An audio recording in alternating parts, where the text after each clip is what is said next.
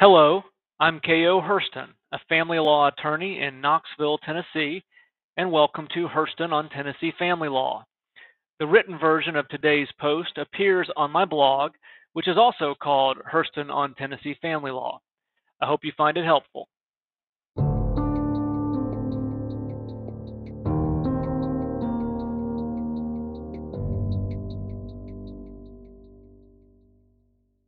Facts: after 1.5 years of marriage, mother and father, the parents of one child, divorced.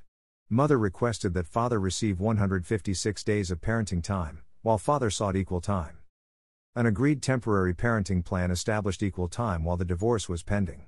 Each parent argued that the other parent's parenting time should be limited because of physical abuse inflicted on the other, which both testified to. Mother also presented proof from father's ex-wife of physical and emotional abuse within their marriage that ended over 10 years earlier, which father disputed. Proof was also presented about an incident where the child bit father's penis through his shorts, drawing blood, while he was putting the child down for a nap. Mother said this set off red flags and major alarms for her. Both parents submitted proposed findings of fact and conclusions of law describing the evidence in the record related to abuse. Without explanation, the trial court found father's ex-wife to lack credibility. The trial court ordered equal parenting time and made no findings regarding the abuse allegations. Mother appealed. On appeal, the Court of Appeals vacated the trial court's ruling. Tennessee trial courts must make specific findings of fact and conclusions of law when entering a judgment.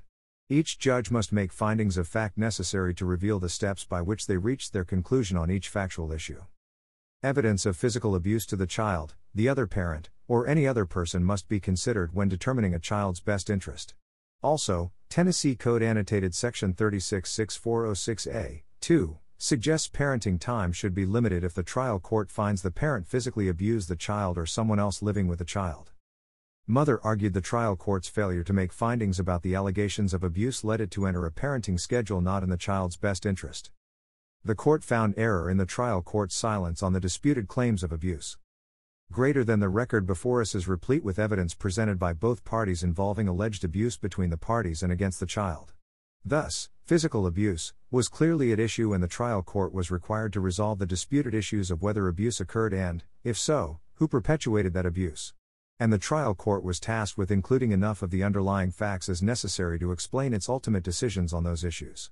Perhaps the trial court determined that none of this testimony was credible or that the violence did not require any limitation of either party's parenting time.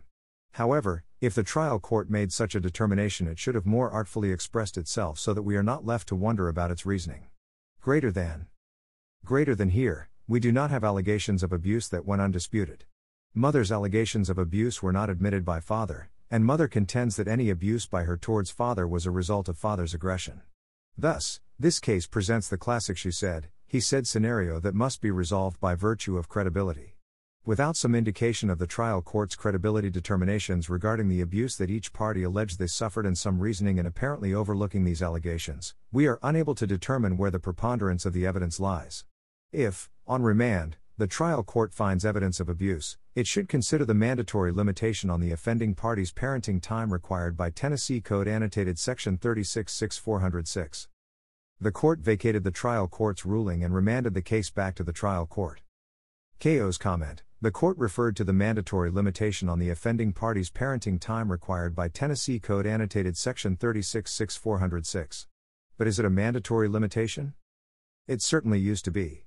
Before the legislature changed the law in 2020, Tennessee courts had no choice but to limit a parent's parenting time if it found the parent had abused the child, the other parent, or anyone living with the child. But in 2020, the legislature amended to law to add that parenting time shall be limited if the limitation is found to be in the best interest of the minor child. I interpret that addition to mean that the limitation is no longer mandatory. But it's possible the Court of Appeals reads it differently. Therefore, readers should note the court's characterization of the statute as still providing a mandatory limitation. Bean v. Bean, Tennessee Court of Appeals, Middle Section, December 21, 2022. If you found this helpful, please share it using the buttons below.